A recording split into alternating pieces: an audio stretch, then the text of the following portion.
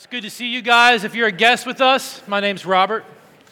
I'm one of the pastors here at Redemption Hill, and it's my privilege this morning to lead us in the reading and the teaching of God's Word and to welcome you on this, what I consider to be extremely chilly Valentine's Day morning. And not only is it Valentine's, but you've already heard it's also the first Sunday of Lent.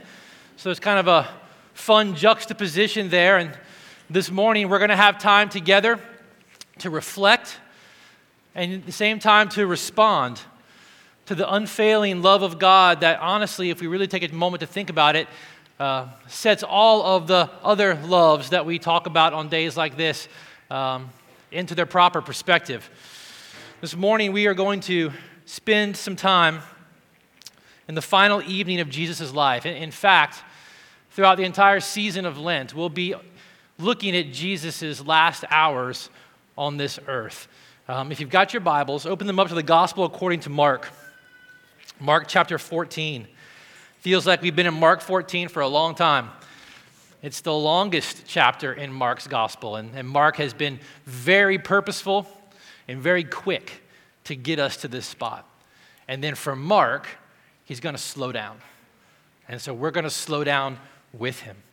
And we're going to spend the next couple of weeks, the Lenten season, looking at these final hours, this last evening of Jesus' life here on earth. And so if you've got your Bibles open, we're going to pick it up in verse 53.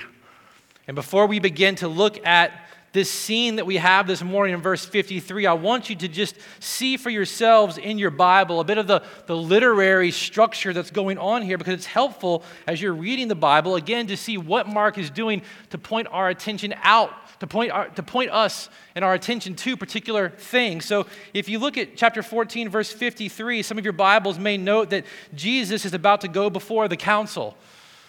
And what I want you to see is that between verse 53 and the first 5 verses of chapter 15, there's going to be a series of trials that are going to happen.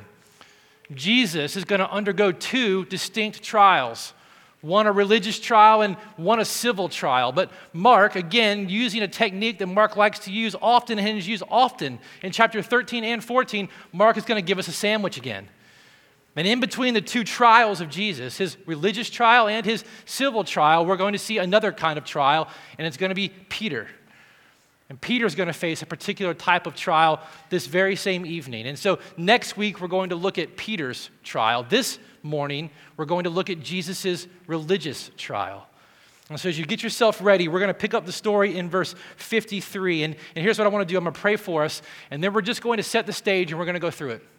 And by God's grace, I'm going to trust and I'm going to ask that He is going to bring us to a place where we are going to be able to not only reflect on what was going on in the life of Jesus in this moment, but be able to respond to it in a way that's appropriate. So let's pray, and then we'll look at God's Word. Father, thank you for the continued privilege to be here, or to wake up this morning, to be able to come together with brothers and sisters, to be able to use our bodies, use our mouths, use our minds to make much of you. This morning I ask that you, by your Holy Spirit, would still our hearts, you'd still our minds, you do something that we struggle with so much in moments like this. You would set aside the distractions that are pinging around inside of us, that we might hear you in your word this morning. We want to hear you. We want to see your Son. By your grace, we want to respond to him appropriately. And we ask that you would do that for us, for your glory and for our joy. Amen. Verse 53, this is going to set up in some sense what's going to happen in the next few moments. If you remember last week, we saw Jesus being betrayed by one of his closest friends, handed over by Judas. And we picked the story up in verse 53, and it goes like this. They led Jesus from his betrayal by Judas and his arrest there to the high priest. And all the chief priests and the elders and the scribes came together. And Peter had followed him at a distance, right into the courtyard of the high priest. And he was sitting with the guards and warming himself at the fire. Verse 55, now the chief priests and the whole council were seeking testimony against Jesus to put him to death. So, this is the setup of what's actually happening here. Jesus is taken immediately from the garden where he was apprehended after Judas betrayed him to the house of the high priest. Cases, especially cases like this, are not generally heard in the home of the high priest. You can read about what's actually happening right there in John's account of this story in the gospel according to John. But what you'll begin to pick up from the very beginning and what they're doing with Jesus and where they're taking Jesus is suspicious from the start. You should already have some antennas going up. Oh, wait a minute, that doesn't seem right. This council that Mark is speaking of that has come together at the house of the high priest, he's talking about the Sanhedrin. And as you're reading it, you've got to kind of begin to see, well, wait a minute. They take Jesus to the house of the high priest, and the Sanhedrin is there. The Sanhedrin was made up of 71 different men, scribes, Pharisees, different religious leaders. It takes 23, according to the Mishnah, it takes 23 of the Sanhedrin to adjudicate on a capital case.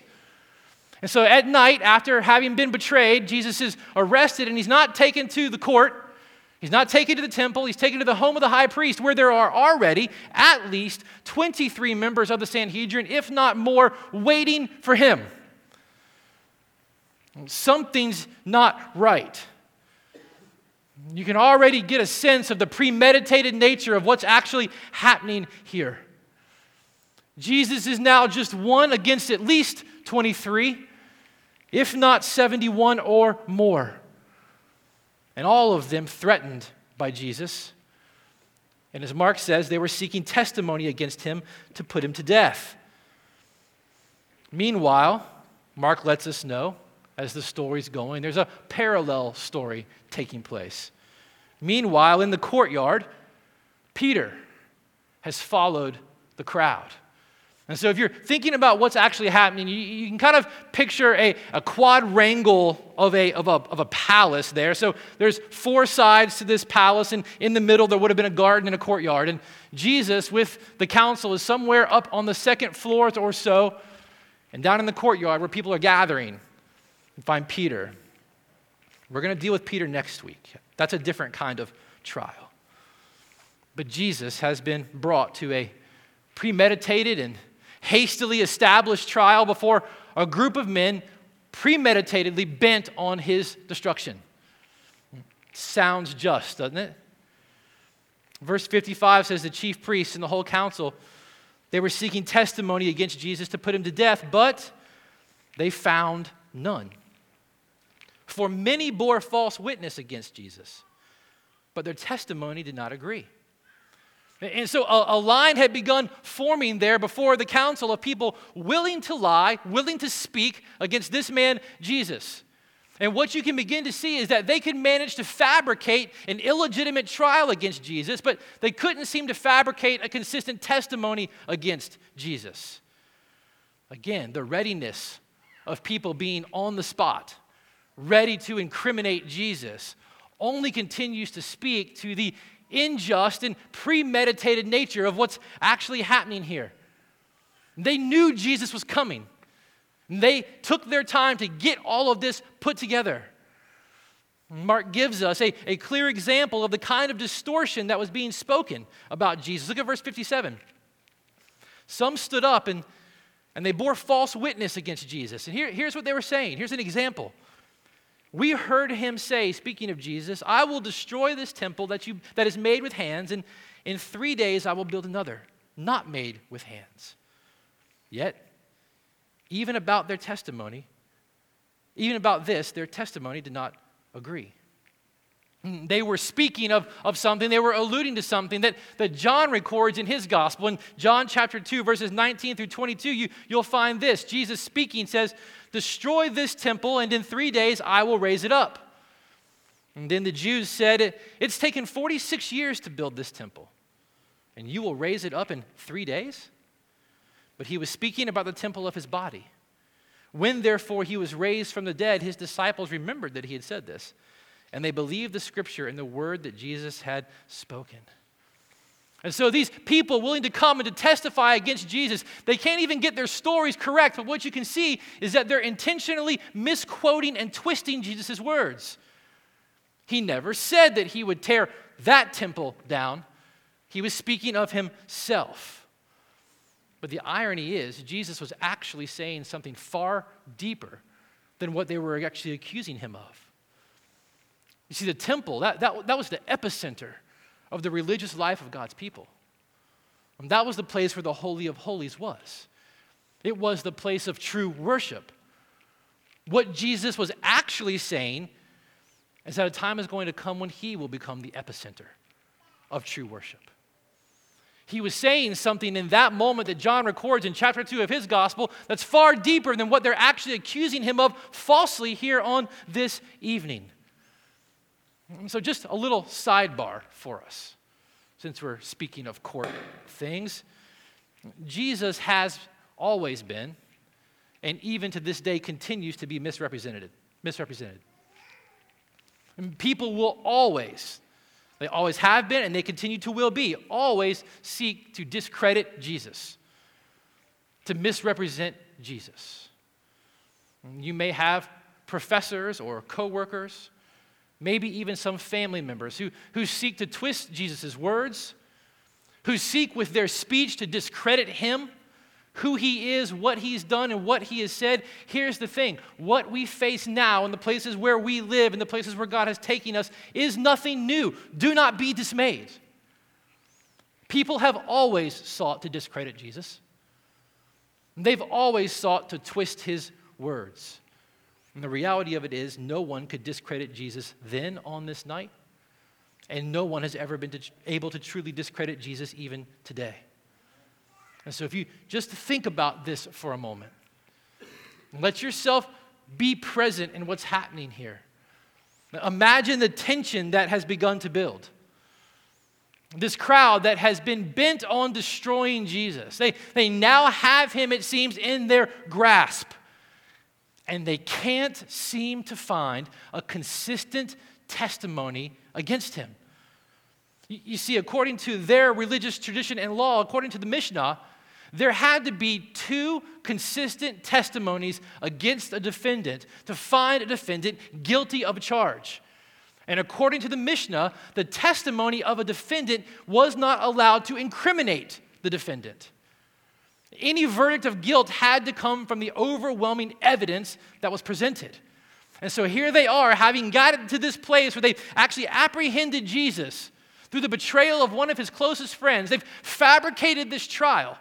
They've got him standing right in front of them where they seem to want him, and they can't seem to even come up with two consistent testimonies against him because they don't exist. And so in a total act of what had to be irritation and exasperation, the high priest begins to take matters into his own hands. You can just imagine how frustrated he had to be at this point. And as we look at what happens here, don't forget, the high priest, he's the highest spiritual leader in Israel. I mean, he is the shepherd of the shepherds of God's people. And in this moment, in verse 60, Mark tells us the high priest stood up in the midst of the crowd and in the midst of the people and in the midst of the conflicting testimony, and he asked Jesus, "Have you no answer to make? I mean, what is it that these men testify against you?" They can't seem to incriminate Jesus, so maybe if he shakes him a little bit, he rattles him a little bit, maybe he can get Jesus to incriminate himself, which technically, according to the law, would not be sufficient to find him guilty. But as you can already begin to see, this case isn't necessarily going by the book. Verse 61 says, Jesus, he remained silent, and he made no answer. Now, don't imagine Jesus standing there with his head drooped down and his shoulders kind of slumped, just hoping that it would all go away. Maybe a sense of resignation taking over his face, taking over his body. That's not what was happening there. One commentator said this is a moment in history, one of the few moments in history where we will ever be in the presence of what you can call true, majestic silence. In his silence, there was no louder response that Jesus could give to the false accusations. I mean, just think about it for a moment. How easy would it have been for Jesus in that moment to just break the chains that have bound him, that they've tied him up and brought him here, to pick every accusation that they have leveled against him throughout this night apart, to do what all of our worthy Hollywood heroes would do at this moment. Isn't this the moment where they finally trump injustice? We're at the brink of despair. The hero finally finds a way out. He makes a great stand. Jesus is, as much as we may try to make him this way, Jesus is no man-made Hollywood hero for stories. In fact, as many people who have preached on this story like to say, this indeed is the true silence of the Lamb. He was oppressed and afflicted, yet he did not open his mouth. He was like a lamb led to the slaughter, and as a sheep before her shearers is silent, so he did not open his mouth. The high priest, Caiaphas, he couldn't handle the silence. He couldn't deal with the silence. Again, the high priest asked him, "Are you the Christ, the Son of the Blessed?" This is the boiling point of the tension. Everything hangs in the balance regarding what's going to happen right here. If Jesus continues to refuse to answer and remain silent, they've got to find a new strategy. They can't get a consistent testimony against him. He's not incriminating himself. But if Jesus answers, the story goes in a completely different direction. See, so far as you've been going through the gospel according to Mark, Jesus has not yet wanted the full revelation of who he is to be known. Remember, we've seen over and over again the people of Israel have had a false expectation of what the Messiah that God had promised was going to be like. Jesus, fully aware of what they expected and what they wanted throughout the entire story, he never let the full revelation of his personhood come out. Now, you and I, as readers, we've known from the very beginning. And Mark started the book off. Mark chapter 1, verse 1. This is the gospel, the good news of Jesus, the Christ. We've known from the very beginning who he is, but as we've read the story, when the demons realize who he is and speak and screech in terror, he says, wait a minute, be quiet.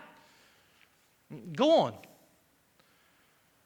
When Peter even got a glimpse of who Jesus was and confessed him to be the Christ, Jesus immediately began to change the expectation and defined his messianic reign in that time as one of suffering, predicting for the first time what was going to happen here in Jerusalem, and then defining his mission for his disciples as being that of laying down his life as a ransom for many.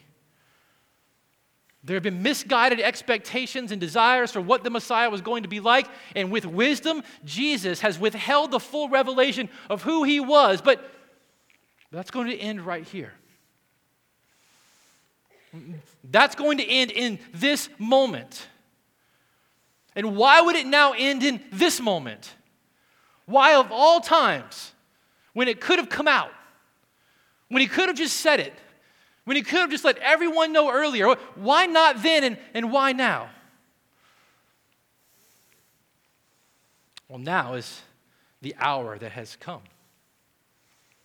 It's time for Jesus to drink the cup of God's wrath, his justice for our sins.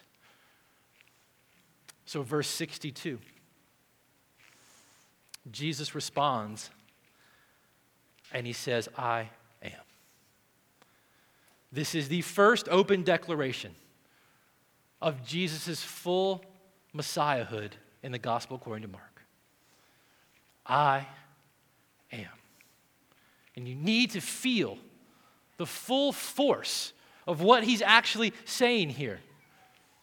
Without any kind of caveat, without any kind of side explanation, without anything else, Jesus declares that he is indeed the Christ, the Son of God, the Messiah.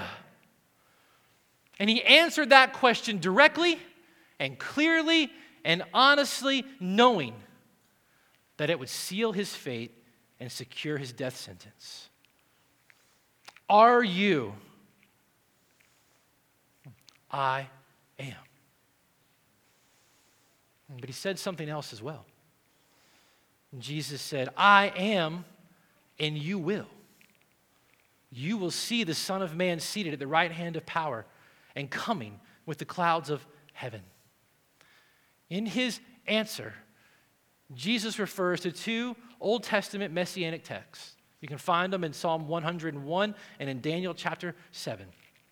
And in effect, what Jesus was saying, and they would have clearly understood in hearing him say this, was something along this line. It may seem like you're here standing in judgment over me, but the reality of it is you will see a day when I am vindicated, and the truth about me is clear to you. See, remember, we need to read the Bible in its context. Daniel chapter 7, verses 13 through 14, Jesus was leaning heavily on in his answer here, actually says this: I saw in the night visions, and behold, with clouds of heaven there came one like a son of man. And he came to the Ancient of Days and was presented before him. And to him was given dominion and glory and a kingdom, that all peoples and nations and languages should serve him.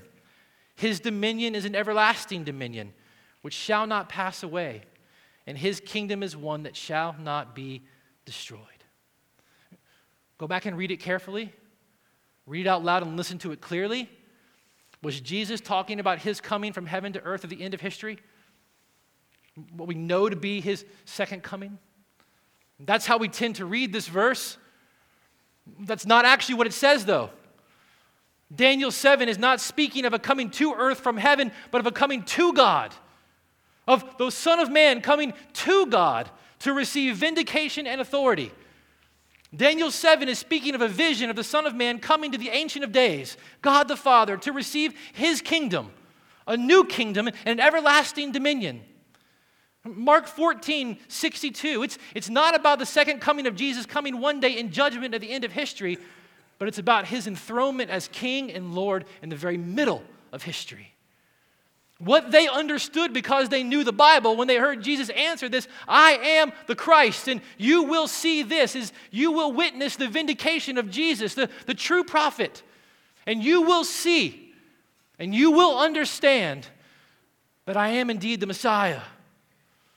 They will see him in the sense that they'll no longer have any excuses. They'll see him, and they'll know that he's been vindicated. In just a matter of days, they're going to see Jesus rise from the dead. In a matter of days after that, Jesus is going to ascend to be with the Father, where he is indeed right now sitting at the right hand of God in power. In a matter of years from that point, they will see the fall of Jerusalem come. They will see that very temple destroyed. And they will know, beyond a shadow of a doubt, that Jesus was indeed and is indeed the Messiah. At this, I am, and you will. The high priest tore his garments.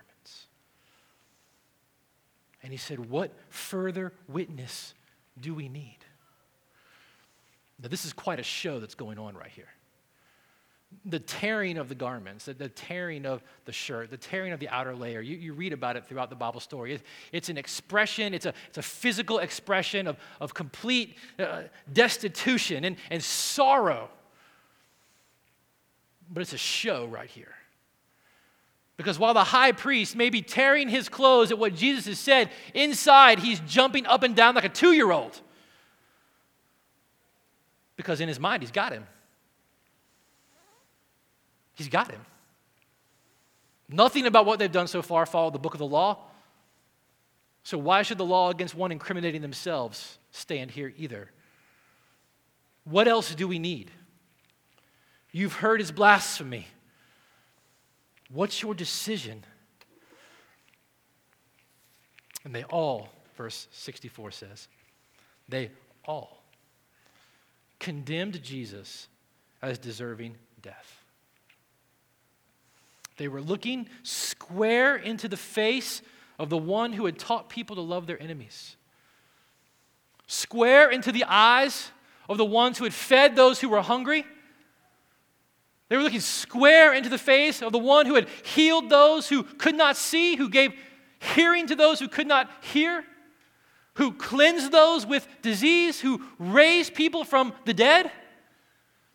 They were looking at him square in the eye, the very Son of God. And all they can say is blasphemer. Blasphemer. You have robbed God of his glory. And the whole thing, from top to bottom, is an absolute mockery of justice. You couldn't try these kinds of cases according to the Mishnah at night. There were rules against that. You certainly didn't try them in the house of the high priest. They had to happen in the courtroom. There had to be two consistent testimonies of witnesses against the condemned. Their own testimony couldn't convict them. There had to be an overwhelming weight of evidence against them to bring this kind of conviction. And then lastly, according to the Mishnah, you could not make a final pronouncement of guilt or condemnation against someone in a capital case until 2 days after the trial, because they had what they called a cooling off period, a silent period, where they had to go after the trial and to think and to pray on their decisions before they could come and bring their verdict. The whole thing is a mockery of justice. And if it wasn't bad enough, verse 65 says at this point, with this condemnation having been brought, at this point, everything that was inside finally gets to come out. No more governors on the heart. No more regulators on the behavior. It's like the floodgates finally opened. Verse 65 says at this point, some began to spit on him and to cover his face and strike him, saying to him, prophesy. And they hand him over to the guards. And the guards just continue on what they saw from the council. And the guards received him with blows. Why? Why would Jesus submit to such injustice, such a farce? Why would he submit to such cruelty?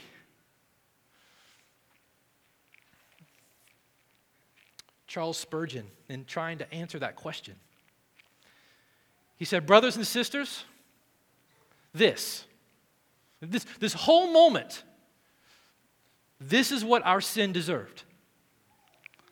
A shameful thing art thou, O sin. Thou does deserve to be spit upon. This is what our sin is constantly doing to Christ. Whenever you and I sin, we do, as it were, spit in his face. We also hide his eyes by trying to forget that he sees us. And we also strike him whenever we transgress and grieve his spirit. Do not talk of cruel counsels. Let us think of ourselves, and let us be humbled by the thought. This is what the ungodly world is ever doing to our blessed Master. They also would hide his eyes, which are the very light of the world. They also despise his gospel and spit upon it as an utterly worn out and worthless thing. They also do, despite to the members of his body, through his poor and afflicted saints, who have to bear slander and abuse for his dear sake. And yet, over all of this, I seem to see a light most blessed. Christ must be spit upon, for he has taken our sin. Christ must be beaten, for he is standing in our stead.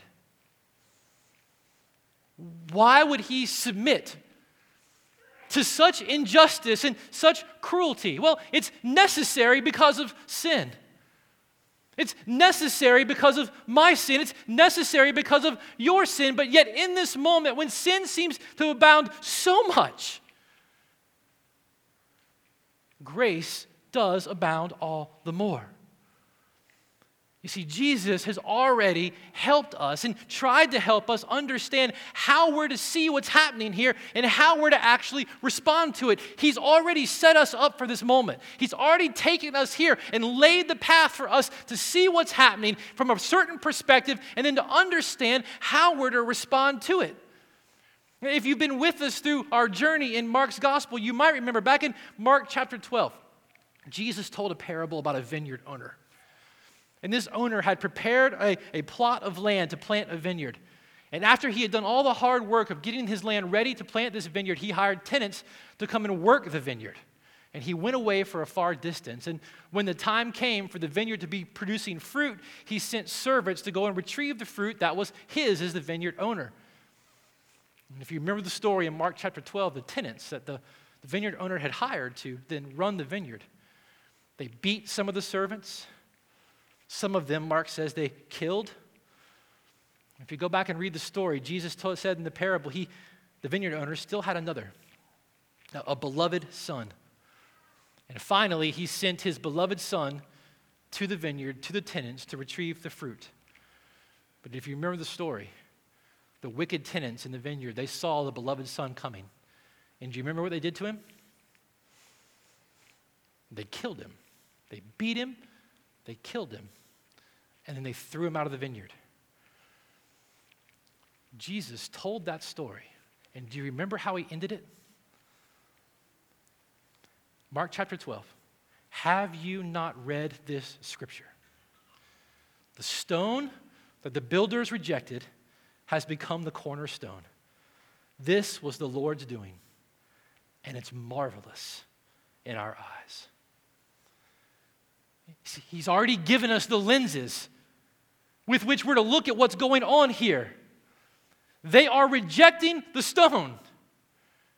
The chief cornerstone is being rejected, and yet it's God's doing. Why would he submit to such cruelty, such injustice? There was nothing there, according to the law of Israel, that would allow him to stand condemned before that council legally, but yet he submitted. Why? Because the stone the builders rejected, according to the plan of God, would become the cornerstone, and he said that's to be marvelous. Marvelous in our eyes. Are you the Christ?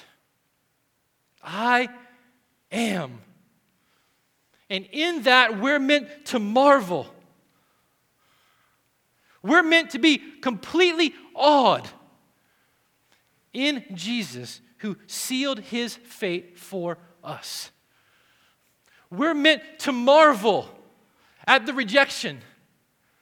Marvel at Jesus in the mockery. Marvel at Jesus in the beating. Marvel at Jesus in the spitting. Marvel at Jesus in the mockery. Marvel at everything that's taking place here because it was God's doing.